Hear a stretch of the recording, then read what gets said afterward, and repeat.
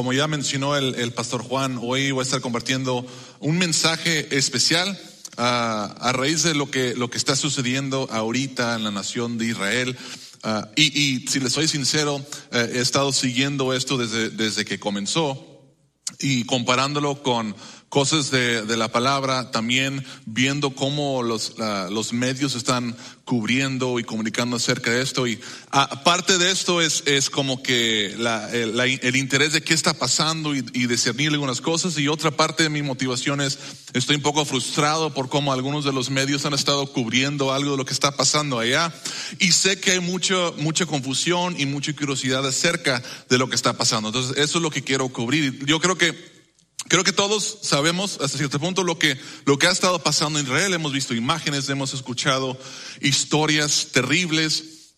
En un solo día, 1,400 israelitas asesinados. Muchas mujeres violadas y asesinadas. Hasta abuelos y abuelas torturados hasta la muerte.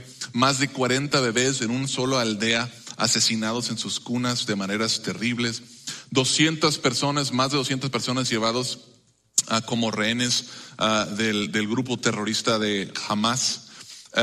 Este acto terrorista, para ponerlo en perspectiva, todos recordemos, el mundo recuerda cuando el ataque de las Torres Gemelas, el 9/11, ¿no? Y para poner en proporción esto, en comparación con las vidas que se perdieron en las Torres Gemelas, porque los Estados Unidos es un país mucho más grande en comparación a Israel, este ataque contra Israel fue 30 veces más grande que los que murieron en las Torres Gemelas. Así que es un ataque contra una nación pequeña, muy, muy grande. Literalmente tocó a cada persona de la nación. Tengo muchos amigos, yo no personalmente de allá, pero de la iglesia Stonewater, tienen una misión allá y tengo muchos conocidos que van y se quedan allá. Y ellos conocen a personas que fueron afectadas directamente en este ataque. Y luego, esta es la situación que estaban llevándose a cabo. Y luego vemos en las noticias cómo las personas de Gaza también están sufriendo. Ahora que Israel está tomando represalias después de lo que hizo Hamas. Y toda la situación es triste. Todo es triste. Para los que no saben, yo creo que todos saben esto, pero Hamas es un régimen terrorista. Lo que quizás algunos pudieran quizás no saber es que está financiado por la nación de Irán y fue elegido democráticamente para gobernar de los ciudadanos de Gaza, para gobernar sobre ellos hace algunos años atrás. Y el objetivo de Hamas es la desintegración total de la nación de Israel y la muerte de todos los israelitas. Eso no lo estoy diciendo yo. Ellos han publicado algo que se conoce como el pacto de Hamas, de su grupo, y es por decir su constitución. Tiene 36 artículos. Yo quiero compartirles solo 3 cosas, el preámbulo y 2 artículos de los 36. El preámbulo dice lo siguiente, va a estar en la pantalla. Dice: Israel existirá y seguirá existiendo hasta que el Islam lo aniquile, tal como aniquiló a otros antes que él. Eso es lo que dicen. Va a existir y nosotros tenemos que aniquilarlo. Y el artículo 7 dice: el día de juicio no llegará hasta que los musulmanes no luchen contra los judíos y les den muerte.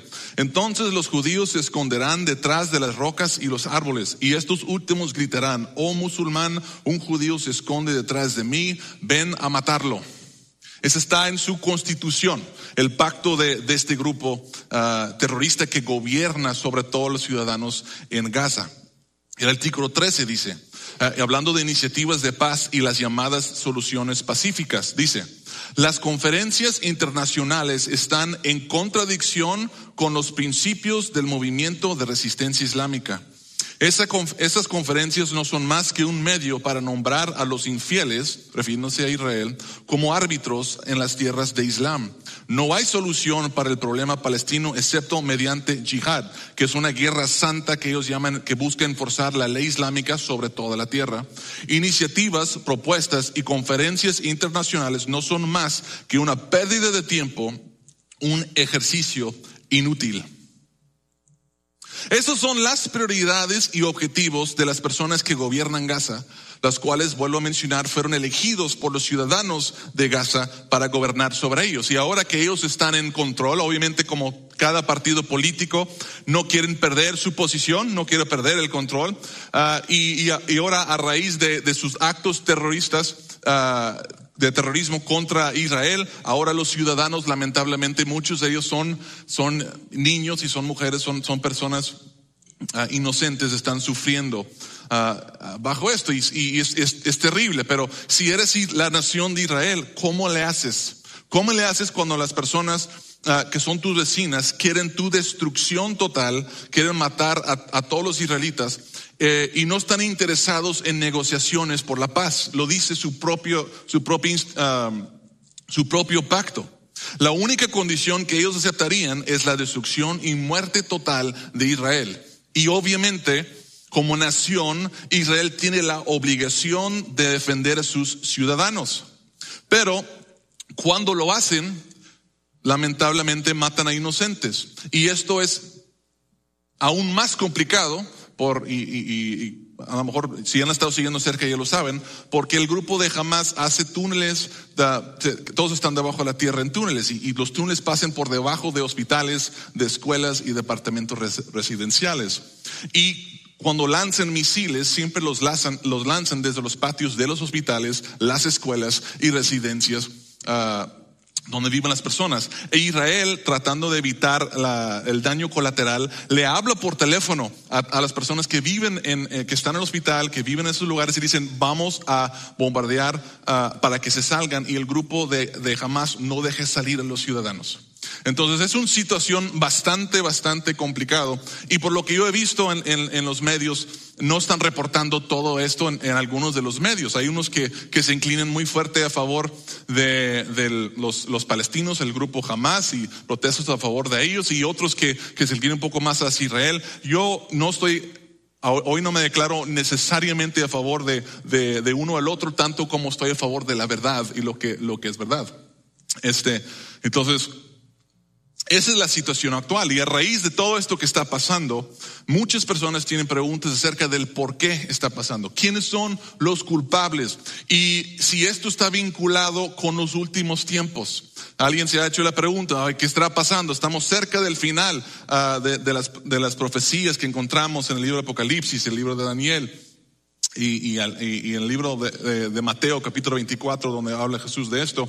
Y yo no puedo contestar todas las preguntas, quizás incluso no estaríamos todos de acuerdo en las conclusiones, pero voy a tratar de contestar 3 preguntas que son importantes, relevantes y comunes, que yo creo que varias personas o muchos de nosotros quizás nos estamos haciendo. Y las 3 preguntas que quiero contestar son estas. Número 1, ¿por qué es tan importante Israel? ¿Por qué es tan importante Israel? Porque es una pequeña nación del otro lado del mundo, y es el epicentro de la atención del mundo ahorita, y siempre, o al menos en los últimos 100 años, ha sido el epicentro de mucha atención para el mundo, históricamente también. ¿Por qué es tan importante Israel?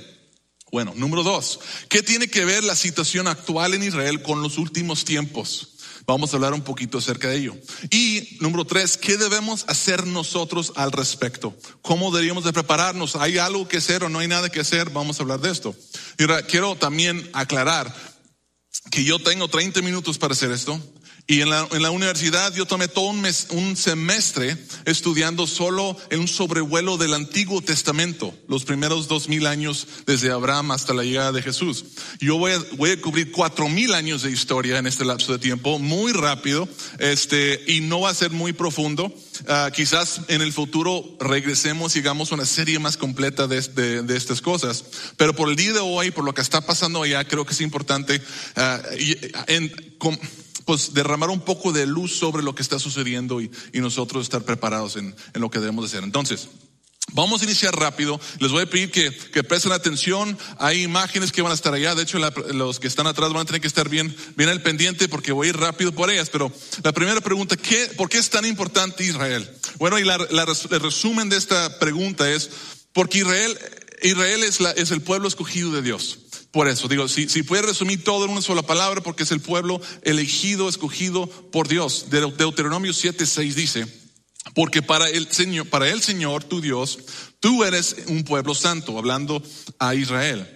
Él te eligió para que fueras su propiedad exclusiva entre todos los pueblos de la tierra. O sea, de todos los pueblos en toda la historia del mundo, Dios eligió a Israel como su pueblo escogido. Por eso es importante. Ahora, ¿por qué los eligió? ¿Por qué eligió Dios a Israel? Porque el plan de Dios para la salvación del mundo, la redención del mundo, Él tenía que comenzar con alguien. Su plan tenía que ver con elegir a un hombre que se convertiría en una nación que tendría una cultura santa, tradiciones santas y leyes únicas y santas, lo cual prepararía el camino para la llegada del Cristo, y por medio de Él llegaría la salvación a todo el mundo. Entonces, por eso Dios eligió a Israel para este fin, para este propósito.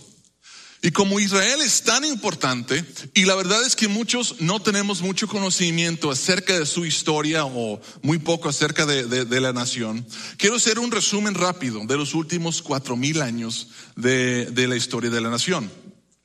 Como les mencioné, esto va a ser rápido, pero no creo que sea difícil de entender, especialmente si has escuchado algunas de las historias del Antiguo Testamento. Entonces, supongo que Dios pudo haber elegido cualquier hombre para llevar a cabo su plan de redención, porque Él es Dios y lo pudo haber hecho, pero Dios tenía que escoger a un hombre, y Él escogió a Abraham. Escogió a Abraham. Abraham, cuando Dios le habló, estaba viviendo en Harán. No encontré buenos mapas con buena resolución, entonces pues no hay mapas, quizás más adelante, pero aproximadamente Dios escogió a Abraham cuando estaba viviendo en Harán, aproximadamente 2,000 años antes de la llegada de Cristo. Y cuando Dios le habló, lo podemos leer en Génesis 12, 1 al 4, dice: el Señor dijo a Abraham, deja tu tierra, tus parientes, la casa de tu padre, y ve a la tierra que te mostraré. Haré de ti una nación grande y te bendeciré, haré famoso tu nombre y serás una bendición.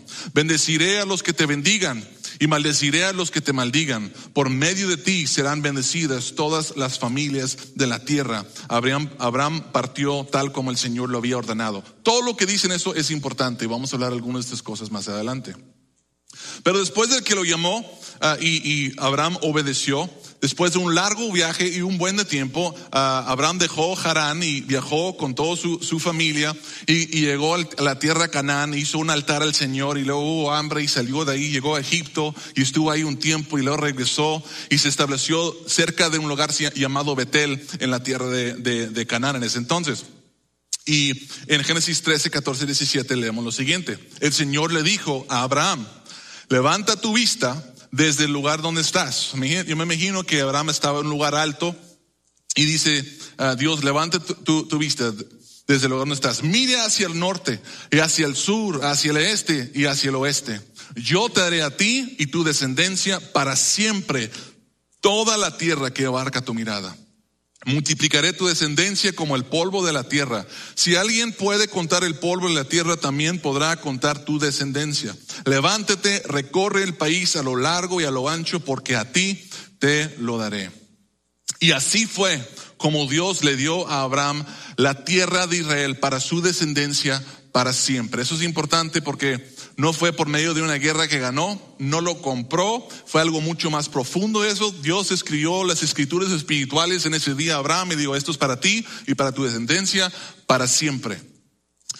Abraham se estableció ahí y comenzó una familia muy avanzada edad. Dios le había prometido un hijo, pues cómo vas a tener mucha descendencia sin un hijo, y le dio un hijo y le puso por nombre a su hijo Isaac.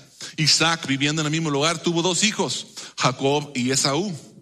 Y vamos bien ya estoy dejando atrás en las imágenes. Isaac tuvo 2 hijos, Jacob y Esaú. Jacob, tuvo 12 hijos. El hijo favorito de Jacob fue José. Aquí vemos a José. José fue el hijo de los 12, fue el hijo favorito de su padre Jacob. Eso creó celos entre sus hermanos y ellos se pusieron de acuerdo para fingir su muerte y venderlo en esclavitud. Así que lo vendieron en esclavitud. José fue vendido y después comprado por el egipcio llamado Potifar, alguien de poder y renombre de cierta riqueza en la nación de Egipto, donde Dios estuvo con José a pesar de lo que estaba pasando, porque Dios tenía un plan que tenía que cumplir por la promesa que le había dado a Abraham, Isaac y Jacob, y Dios estaba preparando el camino para lo que él iba a hacer en el futuro. José no lo sabía, pero todo esto fue parte del plan de Dios. Dios estuvo con él y llegó a ser el encargado de toda la casa de Potifar, hasta que la esposa de Potifar le levantó falsos a José, y José fue de una vez fue arrojado a la prisión. Estando en la prisión, se topó con el copero del rey que estaba en la prisión, y el rey estaba entre que lo mataba o no lo mataba. El copero tuvo una visión y un sueño, se lo contó a José. José le dijo el significado del sueño y resultó ser verdad. El copero fue restaurado su posición y le dijo: José, no olvides de mí. Más adelante, y bueno, el copero se olvidó de él. Más adelante, el faraón tuvo un sueño y la perturbó mucho y no sabía qué significaba y nadie podía interpretar el sueño. Entonces el copero supo y le dijo: oye, ya me acordé, alguien interpretó un sueño mío. Entonces le dijo al faraón, el faraón mandó a hablar a José. José vino, escuchó la visión, le dio todo el crédito a Dios, dijo: mi Dios me va a dar la interpretación. Dios le dio la interpretación, José lo compartió al faraón, y el faraón tanto confió y tanto se impresionó del Dios de José y de la sabiduría de José, que le puso como segundo a cargo de toda la nación de Egipto. ¿Por qué? Porque Dios, por medio del sueño, había comunicado que iba a haber una gran hambruna. 7 años de abundancia, 7 años de hambruna. Y José tuvo la responsabilidad de preparar a Egipto para ese gran hambre que venía. Y lo hizo, aprovechó los 7 años, acumuló muchos granos. Después llega la hambruna y todas las personas se les acaba la comida, empiezan a comprar cosas, se dan cuenta que en Egipto el faraón tiene grano para vender, empiezan a llegar y comprar del faraón. La hambruna se extiende a Canaán, donde está Jacob y los 11 hermanos de José. Y ellos se dan cuenta que en Egipto están dando comida, entonces Jacob manda a sus hijos a que vayan por comida. Y sucede toda una situación y resulta que José se reencuentra con su padre, con sus 11 hermanos, son salvos todos de la situación en la que estaban viviendo y terminan quedándose en Egipto. Les dan una porción muy especial en Egipto y se quedan ahí. Y se quedan por 400 años. Pero después de un lapso de tiempo, el faraón que conocía a José se muere. Un nuevo faraón se asciende en poder y ve que los israelitas son muchos y temen de que ellos van a empoderarse de ellos, los hacen esclavos a los egipcios. Y todo este tiempo terminan siendo esclavos por cientos de años. El total del tiempo que están ahí son 400 años. Después de eso, Dios levanta a Moisés para sacar a su pueblo de Egipto. Ya estamos en el año 1300 antes de Cristo, transcurridos 700 años desde Abraham hasta Moisés, ¿ok? Después, entonces Moisés Dios manda a Moisés un montón de señales de milagros, termina liberando a Israel, los lleva a cruzar el Mar Rojo. Todos escuchamos y conocemos la historia. Dios termina dando los 10 mandamientos a Moisés. Y después de algunos sucesos, ellos terminan viviendo, paseándose durante 40 años en el desierto. Y al fin de los 40 años, al fin terminan tomando la posesión de la tierra que Dios le prometido a Abraham en aquella ocasión, cuando dijo: mire al sur, al norte, este, oeste, todo lo que ves será tuyo. Al fin Dios entrega toda esa tierra a la nación de Israel. Pasa tiempo. Y en aproximadamente el año 1000 antes de Cristo encontramos al rey David, ya bien establecido y cimentado el reino de Israel. Por medio de David, Dios promete enviar al Cristo. Vuelve a recordar la manera que él va a bendecir a todas las naciones por medio del linaje de Abraham, Isaac, Jacob y ahora David. Después de David, Salomón construye un hermoso templo a Dios. Y otros reyes llegan y otros reyes se van. Y terminan transcurriendo 2000 años. Gracias. Terminan transcurriendo 2000 años desde Abraham hasta la llegada de un ángel que se le apareció a una jovencita llamada María. Y el ángel dijo a María que ella estaba encinta y que por obra del Espíritu Santo y que de ella nacería el que nosotros conocemos, Jesús, nuestro Señor. En el año 0 nació Jesús, nuestro Señor. Jesús vivió su vida y llevó a término su ministerio, todo en Israel. Y después de vivir una vida perfecta, murió en la cruz por los pecados de la humanidad. Y al tercer día resucitó. Después de resucitarse, se reunió y presentarse a muchas personas con todos sus discípulos. Les dijo que hicieran discípulos de todas las naciones y enseñándoles a obedecer todo lo que Él les había enseñado. Pero antes de eso dijo que fueran a Jerusalén y esperaran la llegada del Espíritu Santo. Así que eso es lo que hicieron. Fueron a Jerusalén y estuvieron ahí esperando. Llegó el día de Pentecostés, cuando Dios derrama su Espíritu sobre los que estaban en el cuarto superior en el día de Pentecostés, y ellos comienzan a predicar acerca de todo lo que habían visto y oído. Pedro se pone de pie delante de miles de personas que habían escuchado de la muerte de Jesús. Algunos de ellos habían visto su resurrección probablemente, y todos sabían lo que estaba pasando, y él les predicó lo que significaba. Y Pedro les dijo que Jesús es el Mesías, el que había de venir, que ellos lo mataron y él murió por los pecados del mundo, así que para el perdón de sus pecados necesitaban creer en él, confesarlo y bautizarse. Y en ese día 3,000 personas creyeron en Jesús y la iglesia comenzó a crecer. Más adelante el apóstol Pablo, Dios lo llamó a Saulo, después Pablo, como el apóstol a los gentiles, y la iglesia continuó creciendo y extendiéndose en las naciones gentiles. Ahora no solo, todo este tiempo había sido parte solo de Israel, el plan de Dios y por medio de Jesús, y ahora el evangelio está llegando a las naciones gentiles. En el año 70 después de Cristo, el imperio romano destruyó el templo de Jerusalén. La adoración a Dios y los sacrificios se detuvieron de ese día hasta el día de hoy. El judaísmo ha estado, la religión del judaísmo ha estado sin un templo donde ofrecer sus sacrificios. Y nuevamente en el año 132 después de Cristo, Roma aplastó una rebelión judía, y fue entonces que le cambiaron el nombre de Israel, que todo el mundo conocía como Israel, le cambiaron el nombre a Palestina, y le pusieron Palestina como un insulto, una burla a los israelitas, porque Roma batalló mucho para conquistar a Israel, y entonces quisieron borrarlo por completo de la historia y le cambiaron el nombre a Palestina. Pero hay que recordar que para este entonces la nación de Israel ya había existido por 1400 años. 1400 años. Entonces, después de la eso sucede en el año 132 después de Cristo. En el 7º siglo se funda el Islam, más de 600 años después de la nacimiento y resurrección de Jesús. Y en el año 636, hasta ese entonces, Roma había tenido control de Israel, de los territorios de Israel. En el año 636 después de Cristo, los árabes toman posesión del territorio que Dios le había dado para siempre a Israel, ahora conocido como Palestina. Y mantienen su control hasta el año 1099, cuando comiencen las guerras santas, las cruzadas, que ellos, donde Roma y la iglesia cristiana básicamente trata de retomar de regreso el territorio que era de ellos antes de que los musulmanes llegaran y les robaran sus tierras.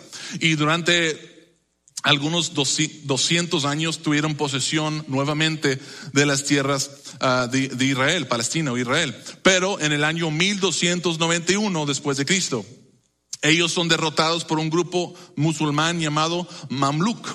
En el año 1291 llegan y corren a los que están ahí, matan a los que están ahí. Ellos tienen control, los Mamluk tienen control hasta el año 1517 después de Cristo, cuando el imperio otomán toma el control del territorio. Y ellos lo tuvieron desde ese entonces hasta el final de la Primera Guerra Mundial. Durante todo este tiempo, hay que entender que siempre hubo una presencia en Israel de los judíos. Nunca salieron todos, muchos fueron matados, otros fueron corridos, pero siempre hubo una presencia de los judíos en Israel. ya no había una nación de Israel porque lo habían eliminado. Y tampoco había una nación palestina. Nunca existía. Pero siempre estaban ahí los judíos. Okay. En el año 1897 comenzó lo que conocemos como el movimiento sionista, que es la idea básicamente de judíos de regresar a las tierras prometidas y establecer un estado, una nación para Israel. Después de 1900 años de no ser una nación, básicamente, comienza este movimiento sionista. Durante la Segunda Guerra Mundial, los judíos se aliaron con las fuerzas con Gran Bretaña y los aliados, pero las naciones árabes se alinearon con los nazis y Hitler. Obviamente, Hitler pierde la guerra y después de la Segunda Guerra Mundial los territorios de Israel y los alrededores les son cedidos a Gran Bretaña para administrar y para controlar y restablecer ahí. En el año 1917 Gran Bretaña hace la declaración Balfour, indicando que efectivamente habría un territorio para los judíos en el área histórica de Israel. Y en el año 1945, finalmente Israel declara su independencia como una nación. Casi 4,000 años después de que Dios le dio la promesa a Abraham, está restableciéndose la nación de Israel en el año 1945. Pero en el año 1948, todas las naciones árabes le declaran la guerra a Israel, incluyendo Líbano, Siria, Jordán, Egipto, Marruecos, Irak, entre otras. Milagrosamente Israel, siendo una nación de muy pocos años, logra ganar a todas las naciones y les quitan mucho del territorio que ellos antes controlaban. Aunque después de un tiempo les devuelven los territorios a las naciones que invadieron Israel para matarlos y aniquilarlos. En el año 1964, y estamos en tiempos muy modernos, los árabes crean lo que llaman la OLP, la Organización de Liberación de Palestina, lo cual existe para sacar a todos los judíos de Israel. Esta organización en el año 1967 comienza la Guerra de 6 días, donde Egipcio, Arabia Saudita, Jordán, Siria y todos pelearon contra Israel. Y Israel les vuelve a ganar en solo 6 días a todas esas naciones. Se considera un milagro la victoria que ellos tuvieron en ese entonces. Y ya estamos llegando en el mismo año 1967. Se establece en la cumbre de la Liga Árabe, es compuesta de todas las naciones árabes. Ellos establecieron sus 3 no. Todas las naciones árabes que rodean a Israel se jugaron sus 3 no. Sus 3 no son: no paz con Israel o en Israel, no reconocimiento de la nación de Israel y no negociación por la paz con Israel. Ese es el acuerdo que todas las naciones árabes hicieron juntos. Y esto ha sido la situación hasta ahora entre Israel y las naciones que la rodean. Por eso la situación allá es tan complicada. Estamos hablando de miles de años y mucho conflicto y mucha resistencia contra la existencia de la nación de Israel. Y todo esto es importante para nosotros conocer y entender como hijos de Dios. Y quiero resaltar 5 cosas importantes de todo lo que vimos rápidamente, y ellas son estas. Número 1, Israel es el pueblo escogido de Dios. Es el pueblo escogido de Dios. Como lo dije hace rato, no es el pueblo de Dios no le pertenece, Israel no le pertenece a ellos porque ellos lo compraron, lo agarraron a guerra. Dios les dio a esa nación y los escogió a ellos. Y nosotros, como seguidores de Jesús, necesitamos entender esta realidad. 2, la bendición de nuestra salvación vino por medio de Israel. Hay que entender esto. Si nosotros somos salvos y tenemos la increíble esperanza en Cristo, eso llegó a nosotros por medio de la nación de Israel después de que Él llevó a cabo su plan de redención para el mundo, que nos incluyó a nosotros. ¿Entienden esto? Jesús era judío. Todos los autores de la Biblia que nosotros leemos eran judíos, excepto quizás por Lucas, pero se debate si él era un judío o no. Pablo era el misionero a los gentiles principal, era judío también. La bendición de nuestra salvación vino por medio de Israel. Dios mismo le dio la tierra a Israel, a Abraham y su descendencia para siempre como su herencia, y les pertenecerá para siempre. Habrá naciones y ha habido naciones que llegan y se lo quitan, pero entre las cenizas siempre se levanta la nación de Israel, porque les pertenece a ellos para siempre. Y Dios bendice a los que bendicen a Israel y maldice a los que la maldicen. Es una verdad que necesitamos entender. Es una promesa de Dios. Él le dio a Abraham y Él es fiel. Lo que dijo hace 4,000 años, Él lo cumple el día de hoy y lo seguirá cumpliendo. Nos conviene que nuestra nación y nosotros especialmente como creyentes estemos siempre del lado de Israel. No estoy diciendo que todo lo que Israel hace está bien o debemos de aplaudir todo lo que ellos hacen. Son una nación y cometen errores también. Pero nunca deberíamos de encontrarnos en contra de Israel, porque son la nación escogida de Dios. Deberíamos de bendecir la nación y no maldecirla. También nos ayuda a entender que nunca termina bien para ninguna nación en toda la historia que se levanta contra Israel. Muchos lo han conquistado, pero ni una termina bien. O terminan destruidas o desintegradas. Y en los últimos 4,000 años, ¿cuántas naciones no se han levantado y han sido destruidas? Israel permanece. ¿Por qué? Porque Dios es fiel para cumplir su palabra. Y por lo último, Israel es la herencia de todos los hijos de Dios por la fe en Cristo. Y eso es algo que quizás muchos no sabían antes. Pero si tú estás en Cristo, Israel es tu herencia. Gálatas 3, 26 al 29, el apóstol Pablo habla de esto específicamente. Dice: todos ustedes son hijos de Dios mediante la fe en Cristo Jesús, porque todos los que han sido bautizados en Cristo se han revestidos de Cristo.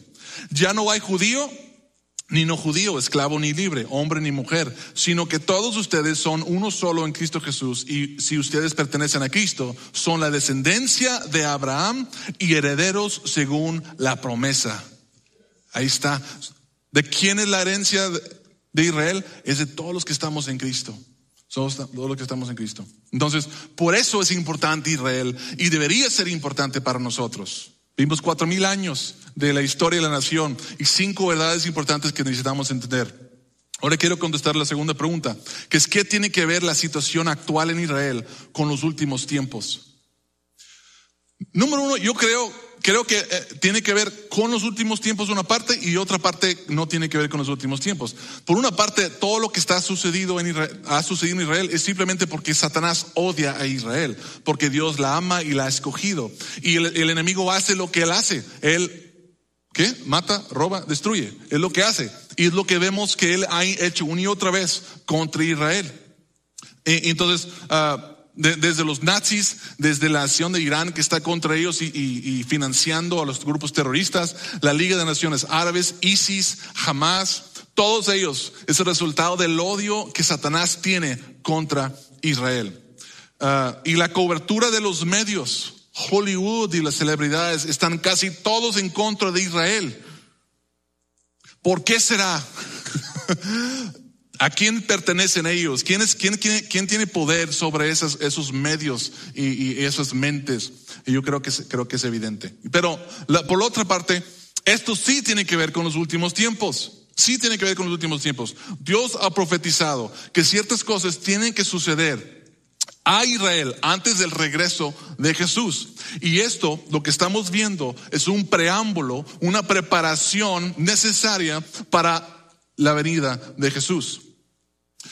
Número uno, que después de 1900 años de no ser una nación, de la nada surgiera la nación de Israel milagrosamente en contra de toda probabilidad. Eso muestra que estamos cerca de los tiempos finales. Ninguna otra nación ha hecho algo similar. Es evidencia que estamos viviendo en los últimos tiempos. Pero, y aparte es una evidencia increíblemente fuerte a favor de las profecías, la veracidad de la Biblia y las profecías de las Escrituras. Porque el hecho que eso sucedió después de 1900 años de no existir como nación, tenía que existir la nación de Israel. Tenía que existir para que las profecías que están en la palabra sucedieran. Y existe el día de hoy. Pero en mi opinión, yo creo que lo que estamos viendo en tiempo real es una aceleración hacia el final de los tiempos. ¿Cómo? Antes de que Jesús vuelva, se tiene que reconstruir el templo en Jerusalén. Israel no ha podido reconstruir el templo en Jerusalén porque no tienen el control de la ciudad de Jerusalén. Está dividida en 3 partes. Y yo creo que esto lo que está sucediendo allá va a terminar con Israel teniendo más soberanía o total soberanía sobre su nación. Y ten por seguro que el momento que tienen la soberanía y la habilidad de reconstruir el templo lo van a hacer. A mí me consta porque conozco personas que están allá y que han ido allá, que Israel tiene todo lo que necesitan. Ya tienen todos los elementos del templo listas, está prefabricada toda. Lo único que necesitan es que tengan la oportunidad y lo van a reconstruir en un 2x3. Están esperando su oportunidad. Y creo que esto que está sucediendo se está acercando para que ellos lo puedan hacer. Leamos ahora en Mateo 24 para ver lo que Jesús dice acerca de los últimos tiempos. Y bueno, está un poquito largo. Bueno, es más, no lo voy a leer por cuestiones de tiempo, pero léanlo ustedes. Mateo capítulo 24, voy a resumir. Pero entre las cosas que dice que tienen que pasar: guerras, terremotos, falsos cristos, falsos profetas, persecución, tanta maldad que el amor de muchos se enfriará, muchos se apartarán de la fe. Todas esas cosas son prerequisitos a la venida de Jesús. Y cuando lees Mateo capítulo 24, te vas a dar cuenta a mediación más o menos o más de todo lo que lees, que todo eso ya ha sucedido. Y entonces nos encontramos donde parte de la profecía que Jesús da en ese capítulo se ha realizado. En la segunda parte,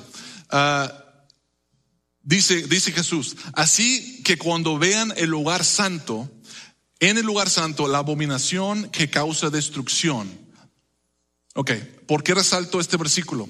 Porque el lugar santísimo se encuentra dentro de ¿qué? El templo. Y el templo no existe ahorita.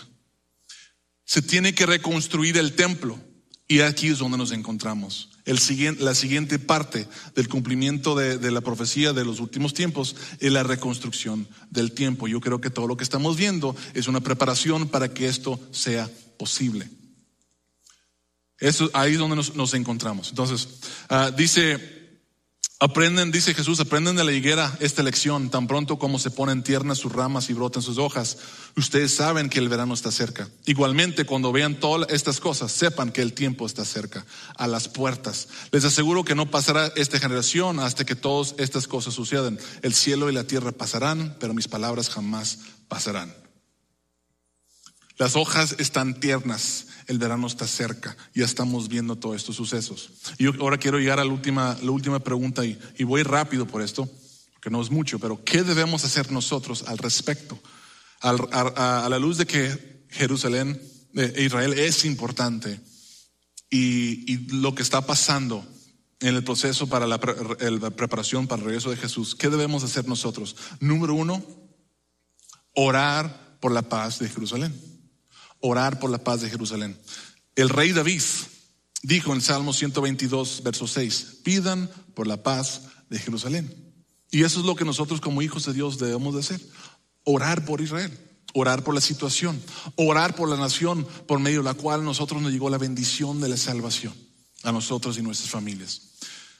Debemos interesarnos no solo porque David lo dice, también debemos interesarnos porque Israel es nuestra herencia en Cristo también. Así que oremos por la paz de Jerusalén. Y número 2, prepararnos para el regreso de Jesús. ¿Qué debemos hacer? Orar por ellos. Y número 2, prepararnos para el regreso de Jesús. Tenemos que recordar lo que Jesús dijo después de hablar de las señales de los últimos tiempos. En el mismo capítulo 24 de Mateo dice lo siguiente: por lo tanto, manténganse despiertos, porque no saben que el día del Señor, en qué día vendrá su Señor. Pero entienden esto: si un dueño de casa supiera a qué hora de la noche va a llegar el ladrón, se mantendría despierto para no dejarlo forzar la entrada. Por eso también ustedes deben estar preparados, porque el Hijo del Hombre vendrá como cuando menos lo esperen. ¿Quién es el siervo fiel y prudente a quien su señor ha dejado encargado de los sirvientes para darles de comer a su debido tiempo? Dichoso el siervo cuando su señor al regresar lo encuentre cumpliendo con su deber. Les aseguro que él pondrá a cargo de todos sus bienes. Pero, ¿qué tal si ese siervo malo se pone a pensar, mi señor se está tardando? Y luego comienza a golpear a sus compañeros, a comer y beber con los borrachos. El señor de ese siervo volverá el día en que el siervo menos lo espera y a la hora menos pensada. Lo castigará severamente y le impondrá la condena que reciben los hipócritas. Entonces habrá llanto y crujir de dientes. ¿Qué es lo que está diciendo Jesús? Puede que sientes que falta mucho, pero no sabes cuándo regresa.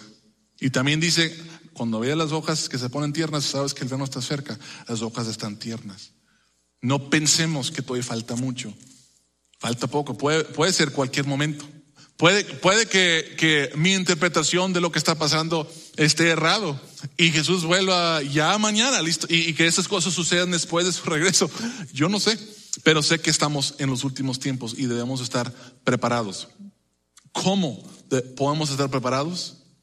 Uno, necesitas estar seguro que Jesús es tu Señor. Si no has confesado, reconocido a Jesús como tu Señor y Salvador, no estás listo para su regreso. Vas a ser el siervo que dijo, va a regresar más tarde, o ni siquiera va a regresar, y sí va a regresar y te va a agarrar haciendo todas las cosas que te dijo que no hicieras, y no vas a recibir la salvación que hay en Cristo. Si no estás en Cristo, necesitas poner tu fe en Jesús. Y si estás en Cristo y has tomado un break, porque dices, todavía tengo tiempo, todavía tengo oportunidad, no importa tanto, estoy disfrutando tanto mi vida, hacer las cosas de mi manera, ser mi propio jefe, mi propio Dios. Yo considero lo que la palabra dice, en lo que me conviene, las cosas que no, ahí después lo hago. Cuidado, hay que estar preparados, prepárense, porque Él viene cuando menos lo esperamos. Así que 2 cosas que vamos a hacer: vamos a orar por Jerusalén. Y si no estamos en Cristo, o si hemos estado viviendo como si Él no fuera a regresar, vamos a poner nuestra fe en Él, arrepentirnos de nuestros pecados y esperar fielmente el regreso del Rey Jesús. Así que yo quiero invitarlos para concluir. Vamos a hacer una oración por Jerusalén. Y yo quiero animarlos a que no dejen que se ponga el sol el día de hoy antes de que ustedes no se pongan a cuentas con Jesús. Lo reconocen como su Señor, y si ya es tu Señor, que te alineas y te empieces a preparar, siguiendo sus mandamientos y compartiendo a otros las buenas nuevas de Jesús. Vamos a orar. Padre, te damos gracias por tu palabra. Gracias por la nación de Israel y por tus promesas que cumpliste a favor nuestro y todo el mundo por medio de ellos. Señor, en este momento, como iglesia, como hijos tuyos, como descendientes espirituales de Abraham, por nuestra fe en Jesús, levantamos a la nación de Israel en oración. Pedimos juntos, Señor, por la paz de Jerusalén. Pedimos por su protección, por su liberación, Señor. Pedimos que tu plan se haga allá. Pedimos, Señor, que todos los judíos que aún no conocen a Jesús como su Señor, que se les abran los ojos para que ellos también puedan conocer que Jesús es el Mesías que ellos habían estado esperando, que ellos también encuentran la salvación que está en Él. Y Señor, pedimos que nos abras oportunidades como esta nación, como cristianos, de apoyar de diferentes maneras cuando sea necesario. Y que siempre estemos bendiciendo, Señor. Bendecimos a Israel ahorita como iglesia, en el nombre de Jesús. Pedimos de tu protección, bendecimos con tu protección, con tu provisión, Señor, a toda la nación. Y Señor, le damos gracias por la salvación que has hecho posible por medio de Israel para nosotros.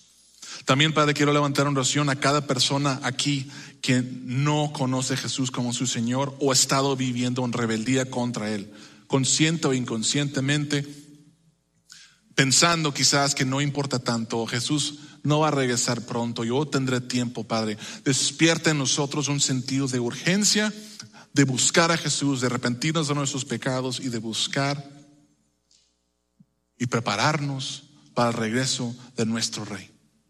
Gracias por tus promesas, gracias por la salvación que das a cada persona que cree en Jesús y se arrepiente de sus pecados. Te pido que esa salvación llegue a cada persona que está aquí el día de hoy, cada persona que está escuchando este mensaje. Que Jesús salva, que Jesús sea nuestro Salvador. Pedimos estas cosas en el precioso nombre de Jesús. Amén.